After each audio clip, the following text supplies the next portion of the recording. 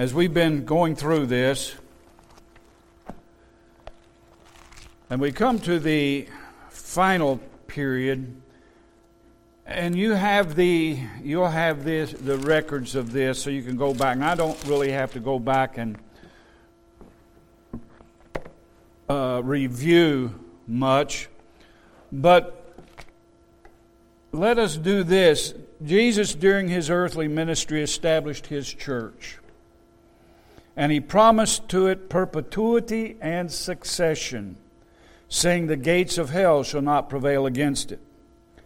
We've also been made aware of the mystery of iniquity, Satan's worldly agenda by which he seeks to gain world domination and to sit in the temple of God in Jerusalem, being worshipped as God. And let me share this. My son came up to me. He said, I thought sure you was going to go to this verse. When I was talking about how the Roman Catholic Church was exercising dominion over the kings of the earth. But in the letter to the church at Thyatira, he said, but unto you, I say, and unto the rest in Thyatira, as many as have not this doctrine, which have not known the depths of Satan as they speak, I will put upon you none other burden, but that which you have already, hold fast till I come. As we go through here, we see the churches of Christ, while the gates of hell have not prevailed against it, it has worn it down generation after generation, century after century. He said, and he that overcometh and keepeth my works unto the end, to him will I give power over the nations. The Catholic Church exercised dominion, a temporal dominion over the earth, and claiming divine authority to do so, an authority which they did not have. But to his churches and those who persevere, who have kept his name, to them he does promise that they will have dominion over the earth when he returns and he rules and reigns upon the earth, and we will rule and reign with him, and we will have dominion over the kings and the kingdoms of this world, and we will have divine authority. The Catholic Church never did, does not, and eventually will not reign over this earth. He pointed out, and I said, I'm going to use that. I like that. I hadn't seen it. He said, I thought sure that's where you were going to go with that. Well, that would fit the train of thought, but I hadn't seen that. And so as we said, that the mystery of iniquity, and it seeks to gain world domination, to sit in the temple of God in Jerusalem, being worshipped as God. To this end, Satan has created a counterfeit, apostate church, the Catholic Church, which has continuously waged war against the church Jesus built, which we have identified as Baptist churches. We have followed events from the days of the apostles in the first century through the close of the Dark Ages in the 15th century, which brings us now to the modern period. Now, some of this may not seem modern to you, but in the overall history, it's relatively recent.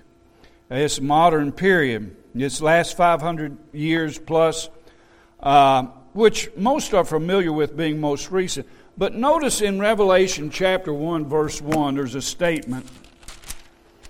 Revelation 1, verse 1, the revelation of Jesus Christ, which God gave unto him, to show unto his servant. Now, it says the revelation of Jesus Christ. This does not mean the revelation that Jesus Christ is being revealed, but it's a revelation of those things which must shortly come to pass, which belong to God, which he gave now to his Son Jesus Christ to give to his servants. When Jesus was here, he said, no man knows the day or the hour but my Father only.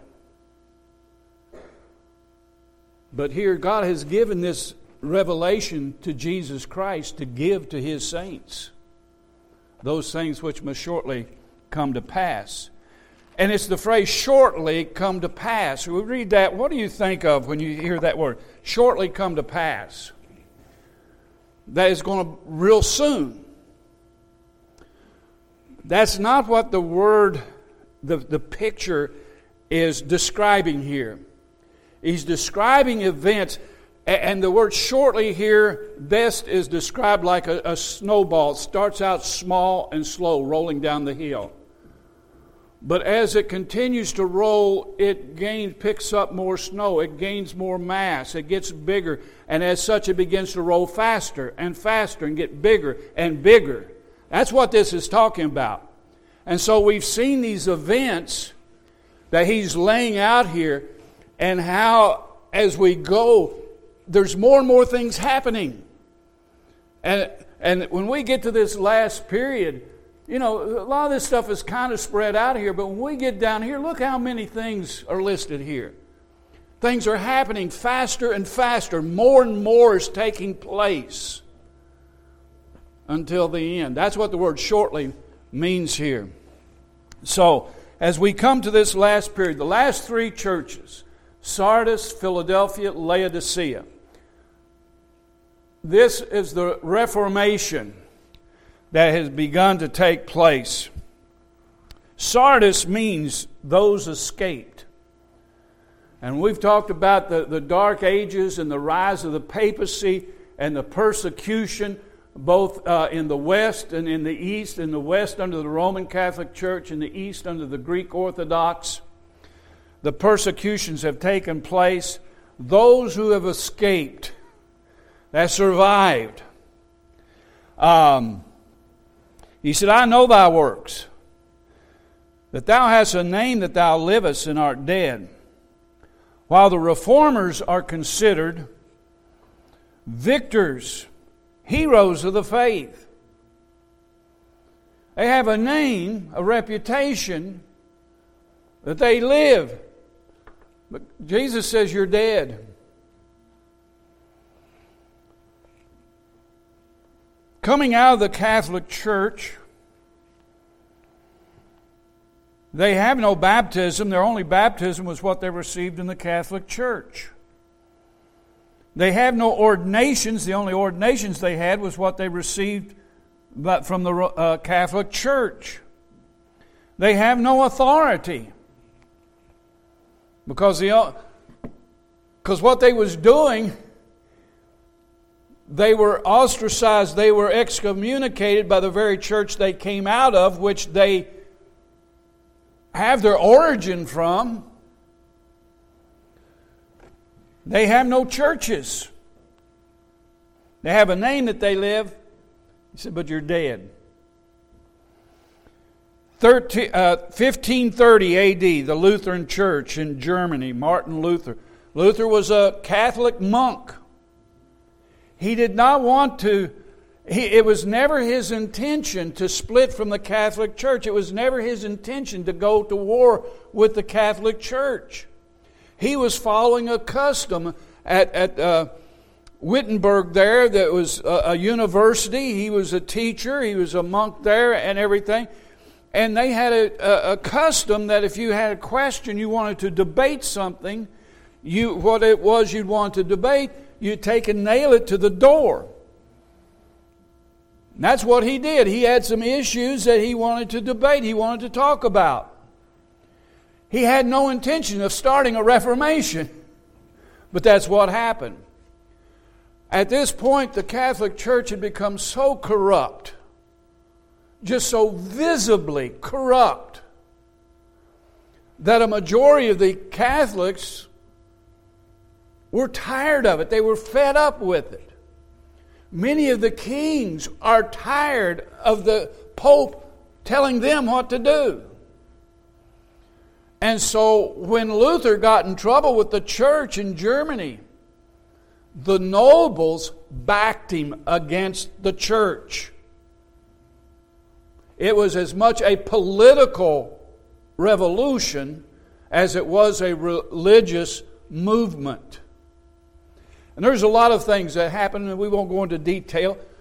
Luther was not the hero of the faith that we have lifted him up to be. Number one, like the Catholic Church before him, like the Catholic that he remained in many ways, they hated and persecuted to death the Baptists.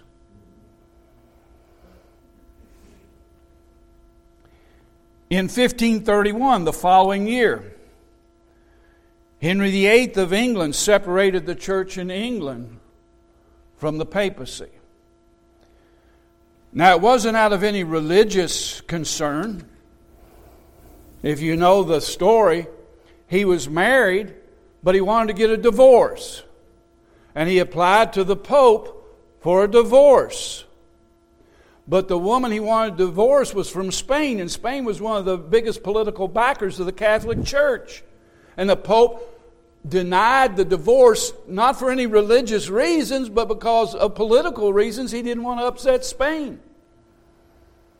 And that's why Henry separated the church in England and said, okay, I'm the king of England. The church in England is now, I'm the head of it. And he appointed whom he wanted as the Archbishop of Canterbury, and that became the head of the church in England. And it was as Catholic as it had been before Henry made that decision. So what we have here, really, in these that begin to break off here from the Catholic Church, are just branches of the Catholic Church. See, we think of them as being different, somehow separate. They're just branches of the Catholic Church. And they retain many of the doctrines and practices of the Catholic Church. And you go back to the original heresies we talked about back here. Baptismal regeneration, infant baptism, church-state relationship. Each of these, because they needed the power of the state to protect them. And so each one established in Germany, the state church now was the Lutheran Church. It was supported by the state. In England, it was the state church. It's supported by the king. And now you have Calvin, who started a work in Switzerland, and that became the Presbyterian form of this revision. And these are the three main branches of the Protestant movement. That was in 1541, so 10 years later. 1530, the Lutheran Church. 1531, the Anglican or Episcopal Church. 1541, the Presbyterian Church in Switzerland, but they spread out, and that became the church in Scotland, and so on. And so we see all these split from the Catholic Church during the 16th century, and all of them persecuted the Baptists in addition to the Catholic Church. The Catholic Church didn't stop persecuting the Baptists, but now you had the Lutherans, now you had the Presbyterians, and now you had the Anglicans in their nations where they held sway, persecuted the Baptists. And from what I understand, the Lutherans, their favorite form, you Baptists like immersion? They'd line them up, chain them together, and push them in the river. Let them drown. That was their favorite form of execution of Baptists. Think about that. Now, are those heroes of the faith? Are those representatives of the church that Jesus built? This is their history. This is what they did. This is how they started. A lot of that doesn't get taught. You know, look at all the good that Luther did. Look at all the good Calvin did. Well, we won't talk about Henry VIII so much. But these were the original. This is your Protestant Reformation right there. Those three. And they all in England, they like to burn them at the stake. That was the Catholic. Like I said, the Church of England, the Anglican Church, wasn't that far removed from Catholicism. It just, instead of the Pope now, they had the King of England as the head of the church. Revelation 3:2, he said, "Be watchful and strengthen the things which remain, that are ready to die. For I have not found thy works perfect before God." And so, we see these new Protestant churches claim to be churches of Christ, but in reality they're no more than the daughters of Jezebel.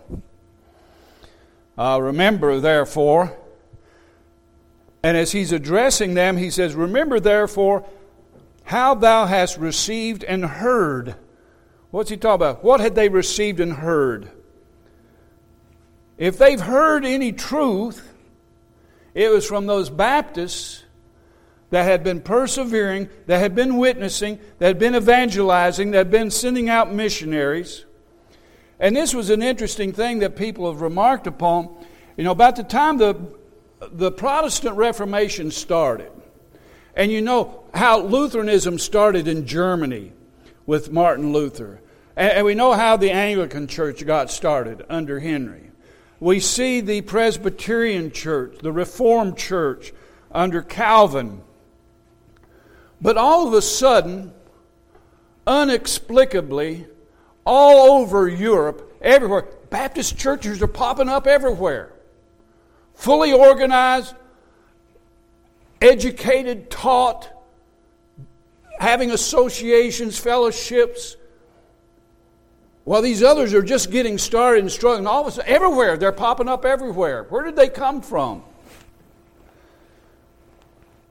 This line right here, they've been preaching the gospel, sowing the seeds all through this time.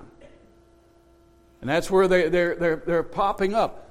And so people like to, and I believe in the Middle Ages, they refer to them as Anabaptists as a hyphenated word. Anna-Baptist. Now, at the time of the Reformation, they began to call them Anabaptists as one word. And the Baptists of this time, actually, there's a confession of faith of some congregations in London. And they give a statement of their faith. And in the opening statement, they say, you know, so many churches, congregations in London, falsely called Anabaptists. We resisted the name Anabaptist. And little by little, the Anna begins to be dropped to where now we're simply called Baptist, which we contend for all along. We never did re-baptize anybody. They never had a true baptism to begin with. So the baptism we gave was the first true baptism. Anyway, so he says, "Remember therefore how thou hast received and heard." And this is the witness of the Baptist martyrs, the radicals, the stepchildren of the Reformation. This is how they're referred to many times. In 1602, there is a group that separates from the Church of England in London. They were known as separatists at this point. And there's quite a few of them. And they're interesting and also important. Because out of this group of separatists, we can trace three groups. One group of these separatists left England because of the persecution and the pressure and everything, and they went to Holland, and they began to live there. But they was concerned because their children were being assimilated into the Dutch culture, and they really didn't want that. And so they purposed to come to the New World. And so there was a party of them that eventually were able to come. They got passage on a ship called the Mayflower, and they came over to America. They was blown off course, but they settled in a place called Plymouth Rock, and those were the Pilgrims. Now, a later part of this same group that stayed in England became known as Congregationalists, or the Puritans. We hear a lot about the Puritan writers. And they followed, and basically they landed there too, and they absorbed the Pilgrims, but they were not the same character as the Pilgrims. But there was another group out of this group of separatists. And they were studying the Scriptures and became convinced of Baptist principles. But they didn't know of a Baptist church anywhere near that they could go to for baptism and authority. But they heard of a Baptist church in Amsterdam, in Holland, that was known to be a descendant from the Waldenses. And so they sent 2 of their number over to that church and got baptism and ordination authority, and they came back and baptized the rest of that group. And that became one of the most influential particular Baptist churches in London. And they all came out of that, all 3 of these groups came out of that separatist movement in England at that time. And that's why he says, Revelation 3:4, Thou hast a few names even in Sardis, which have not defiled their garments. He said, they will walk with me in white. These are the Baptists. They have not defiled their garments. They've not been corrupted by the Catholic Church. They were never a part of that. They've not been corrupted by the Protestant movement. He said, they'll walk with me in white. You go over in Revelation 19, the wedding. That's the bride, you see. Just a few quotes, if you will. Sir Isaac Newton said, the Baptists are the only body of known Christians that have never symbolized with Rome.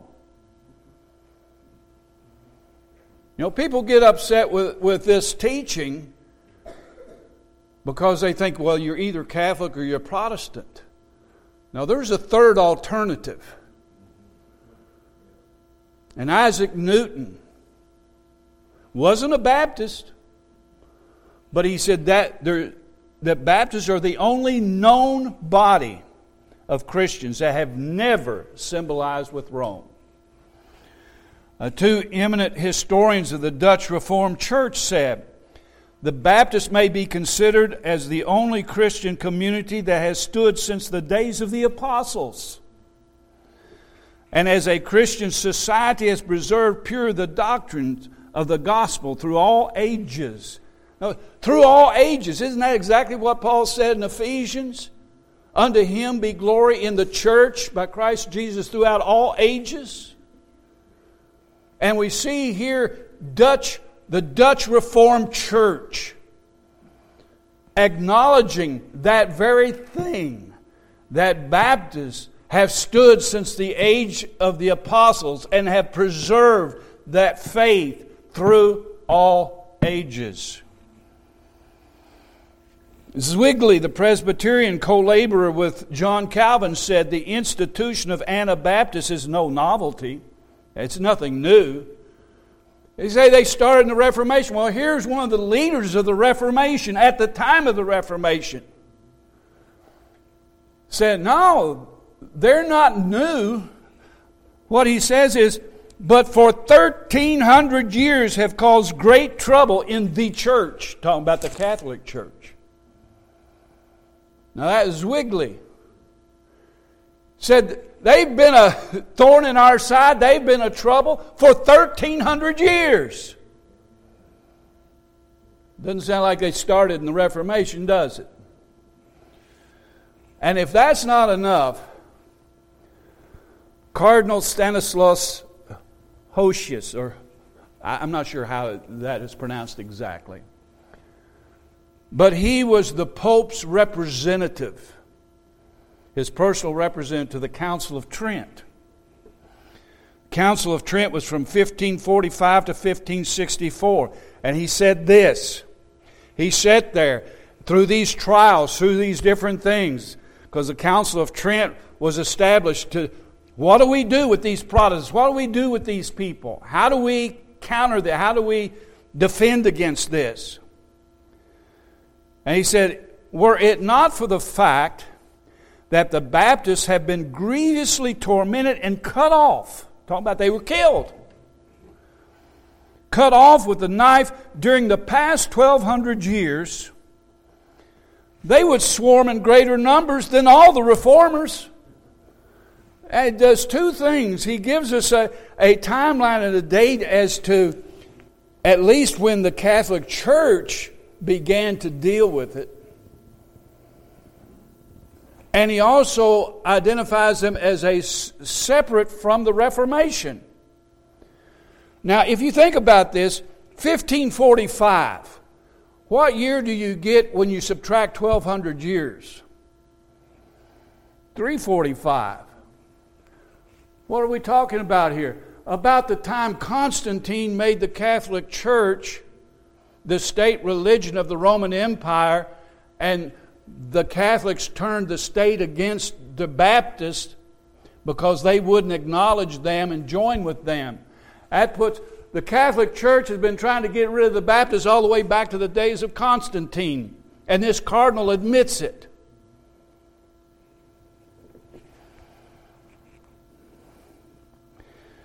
So, in this period of time, Council of Trent, 1545 to 1563. Tyndale's English translation, 1525. Now, his translation was just the New Testament. The Geneva Bible, 1560, that took his translation of the New Testament and completed it with the translation of the Old Testament to where you had the complete Bible. The Geneva Bible was a result of Tyndale's translation. 1611, we know that date. What happened in 1611? But here's the thing. What did the Baptists use prior to 1611 in England? They used the Geneva Bible. King James was the head of the Anglican Church. As King of England, he was the head of the Anglican Church. Personally, he was a Catholic. He was kind of an awkward position there. He was a Catholic by faith, but as King of England, he was the head of the Anglican Church. The Baptists refused to use the King James Version for 100 years or so. They said, it's a Catholic Bible. That's history. But little by little, we've come to accept it and love it. I have a copy of the Geneva Bible, and I thought somebody had made a mistake. I thought they'd put that cover on a King James Bible because it almost read word for word with what we have in the King James. I think that's, after a while, they came to see that and accept the King James translation. That is some history, but we have those controversies to this day. And so the little bit of background and understanding in it hopefully goes a long way. The Pilgrims came to America in 1620.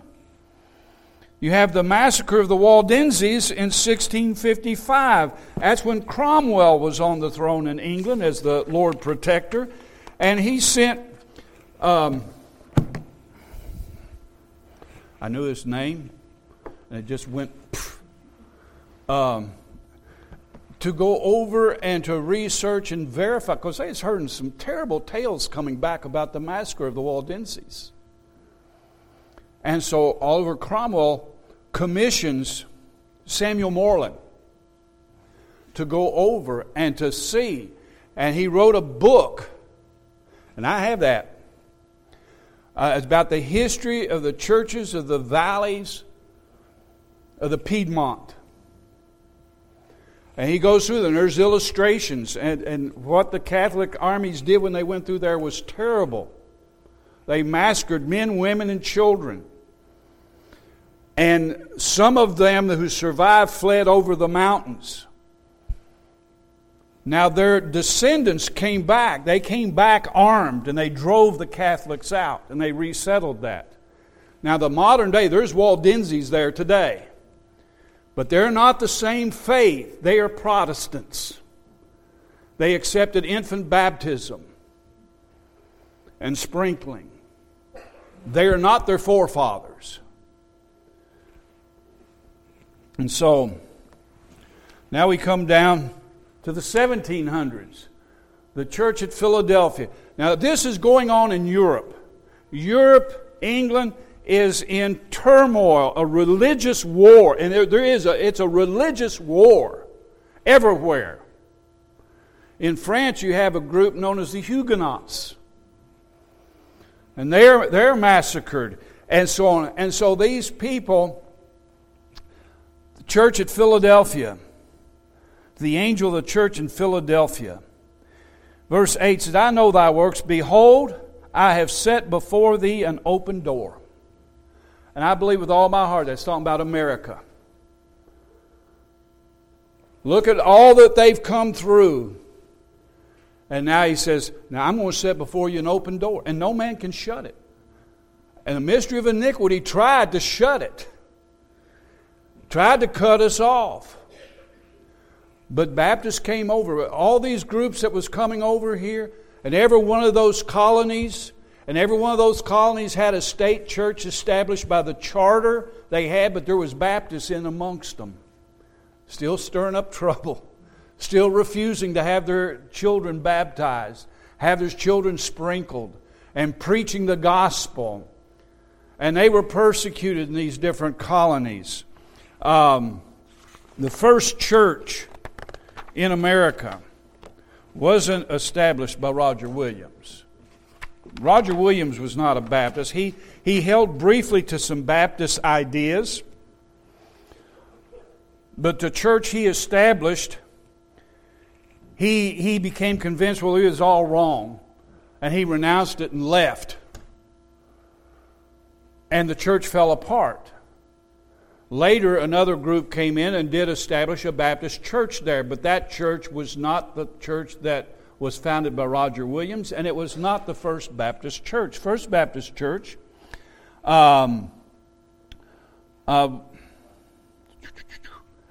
Newport, Rhode Island, Dr. John Clark, 1644. That's the first church that was organized. John Clark was an ordained Baptist minister in England before he came over. And so we have that connection back to England through him. And very important. The Welsh Tract Baptist, here we come, the Welsh again. They keep cropping up. Especially with the English influence.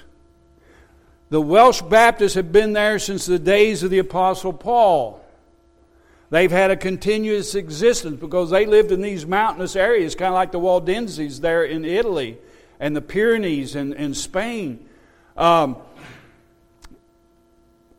was a hard area to defeat. That's the reason the Romans never defeated the Welsh.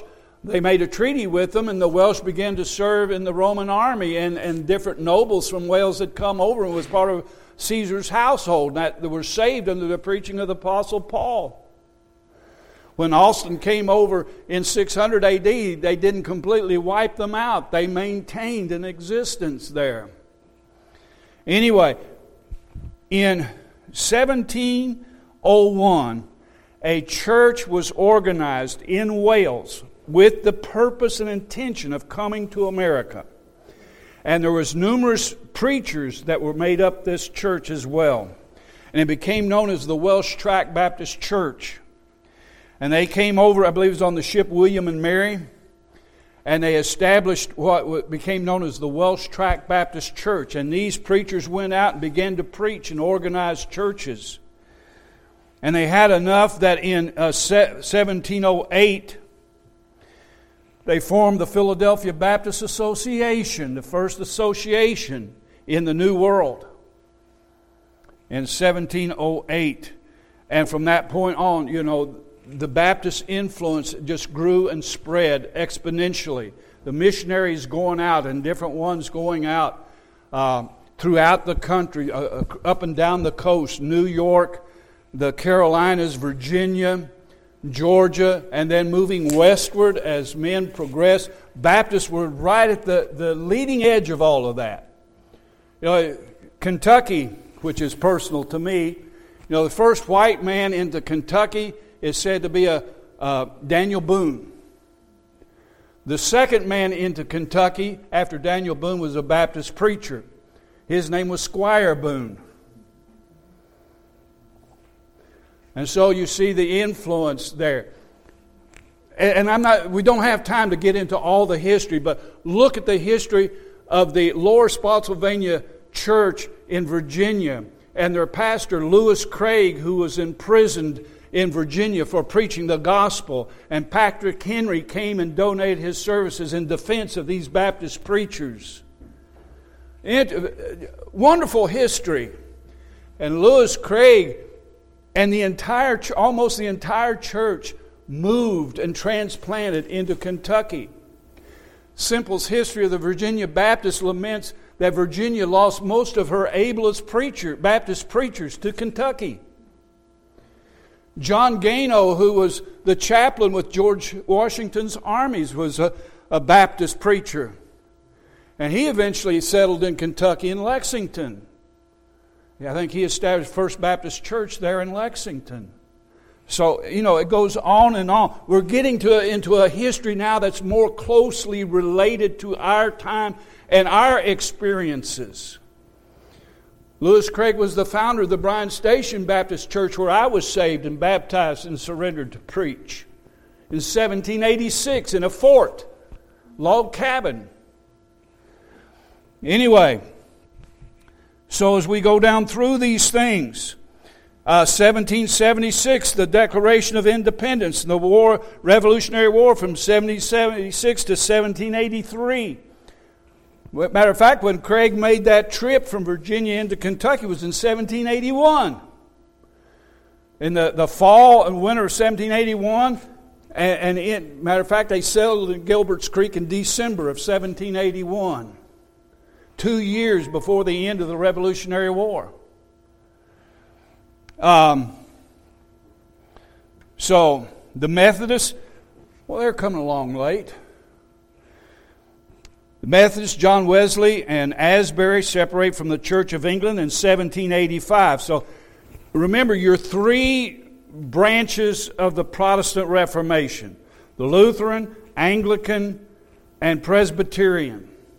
The Methodist Church is a split off the Anglican Church.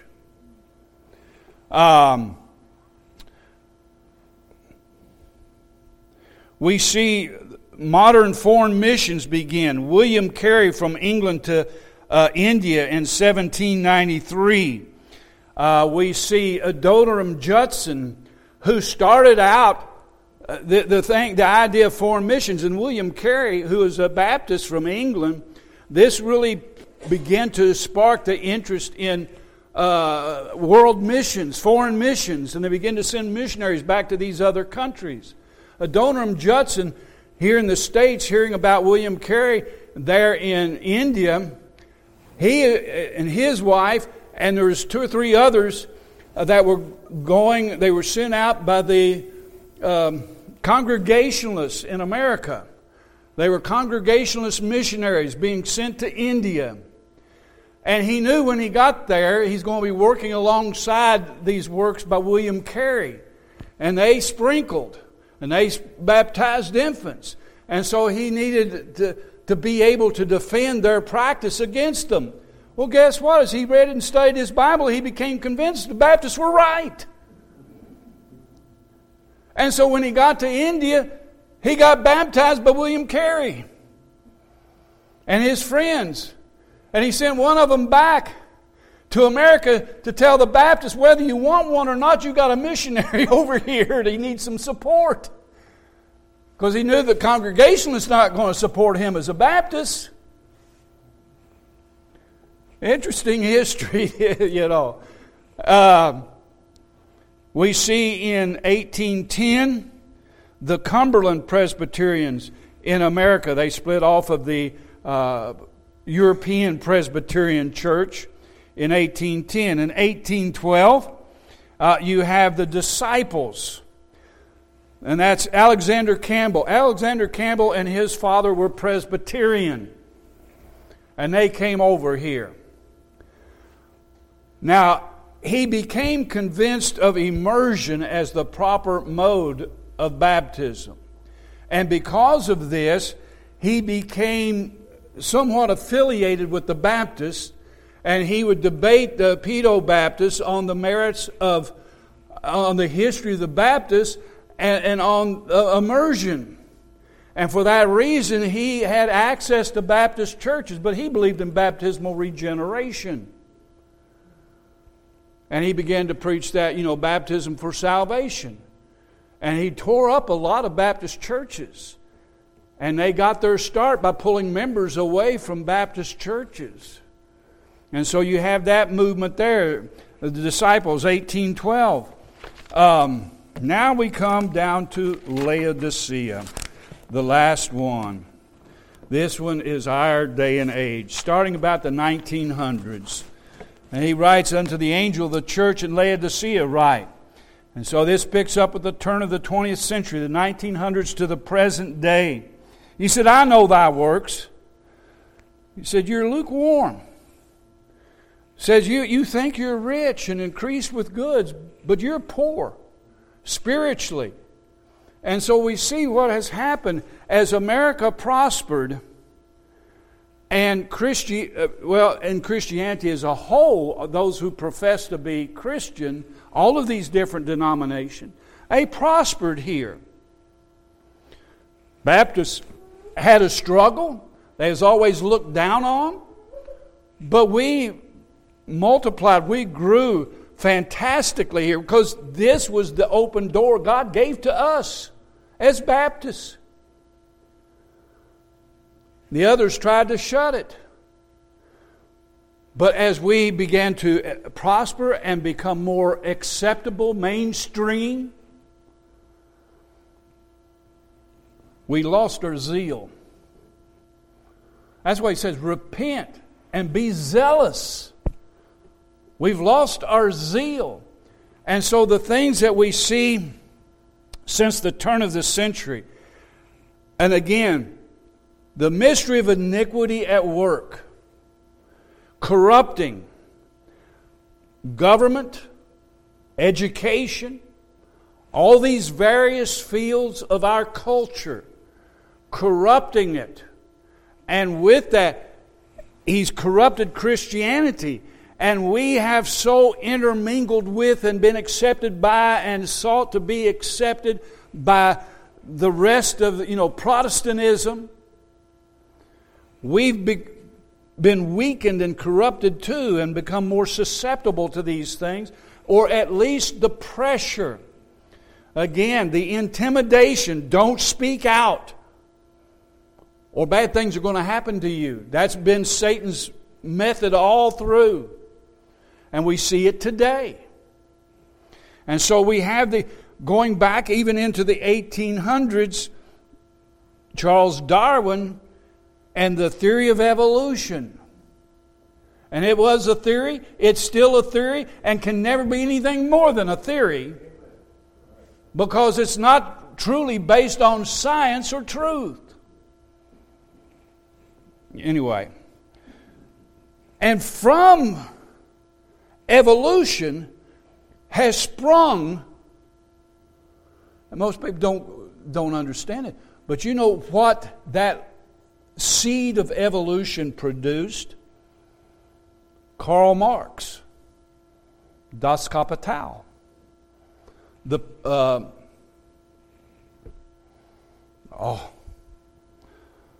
Communist Manifesto, socialism. And as that has spread and taken over education and everything else, we have this secular humanism that has evolved out of this. And from this secular humanism, that kind of man makes a God out of man. Now, what does that sound like, making a God out of man? Well, number one, Genesis chapter 3, when Satan says, you shall be as gods. Whatever you want, you make up your own rules. You're a God. You can discern what's right and wrong for you. Therefore, you can call evil good and good evil. And out of this has come this woke agenda and movement that has taken over. And God help anyone that speaks out against it. This is our generation. And these things, the homosexuality, the transgenderism, These things destroy marriage. They destroy the families. They destroy our identity. You were created in the image and likeness of God. God created man. Male and female created He them. Period. But it destroys our faith in God. It destroys our understanding and faith and acceptance that God has made us how He wants us. He's purposed you and me. He knows the number of the hairs on our head. He knows our uprisings and downsittings, our going out and our coming in.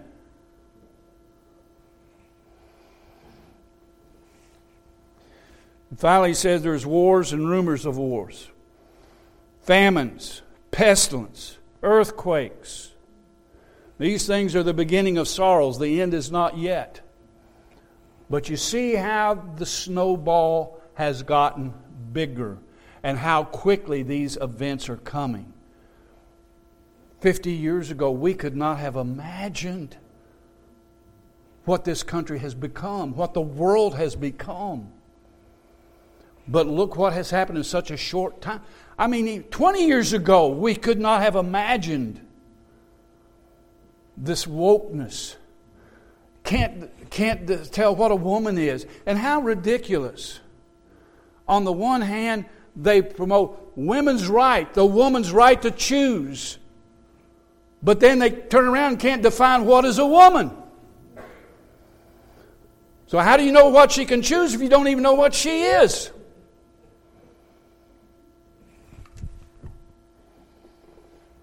He said, as many as I love, He rebukes and He chastises. If we go through some trials, when we're under persecution, when we're under pressure, we excel.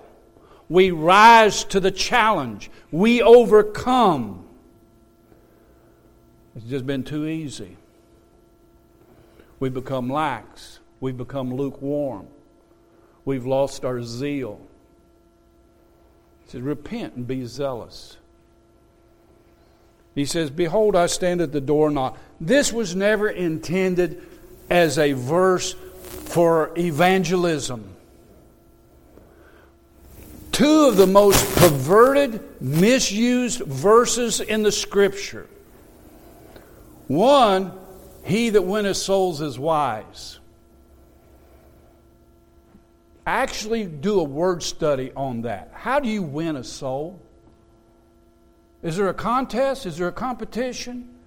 Is that a prize for doing something?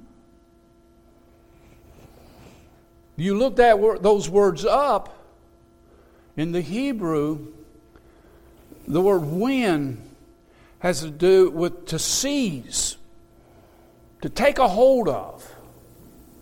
The word souls, it has a variety of meanings, but it can be life is one of the meanings of that word. And when you take it in context, what the psalmist is talking about there, life is serving God, doing that which is right. He that seizes or takes a hold of life is wise. Fear God and keep His commandments. This is the whole duty of man. That's wisdom. The fear of God is the beginning of wisdom. That's what that verse is talking about. It's not going door to door and witnessing to people and getting them to repeat a prayer and say, praise the Lord, well, I've saved another one. Well, you're saved now. This verse, behold, I stand at the door and knock. He's writing to a church. He's writing to his churches in this Laodicean age where we're cold and indifferent and have lost our zeal. And there's few and far, where true churches are few and far between. But he says, and this is the sad thing, he's to be the head of the church. He should already be in the church. He said, I'm on the outside. Behold, I stand at the door and knock. If you'll let me in, I will come in and fellowship with you. That's what he's speaking to churches. If Jesus were to knock on the door, I tell you what, a lot of people wouldn't let him in. I don't believe that. You know, it's like the Jews. He didn't meet their expectations, and they rejected him. He does not meet the expectations of the world today, and they reject him. He's the Lord, whether you receive it, believe it, or not. He changes not. But that's the challenge to overcome, is to, as a church, receive him in. Give him that headship. Give him the devotion. Inspire and stir that zeal. Cry out to God. God, revive us. Pour out your Spirit upon it. Revive our zeal and help us that we can stand and continue to earnestly contend for that faith that you delivered to our forefathers, which our forefathers have defended and handed down from generation to generation, have suffered and bled and died and given their lives to preserve it, so that we have that blessing of hearing the gospel of Jesus Christ and being saved. God help us. Thank you. We'll close with that.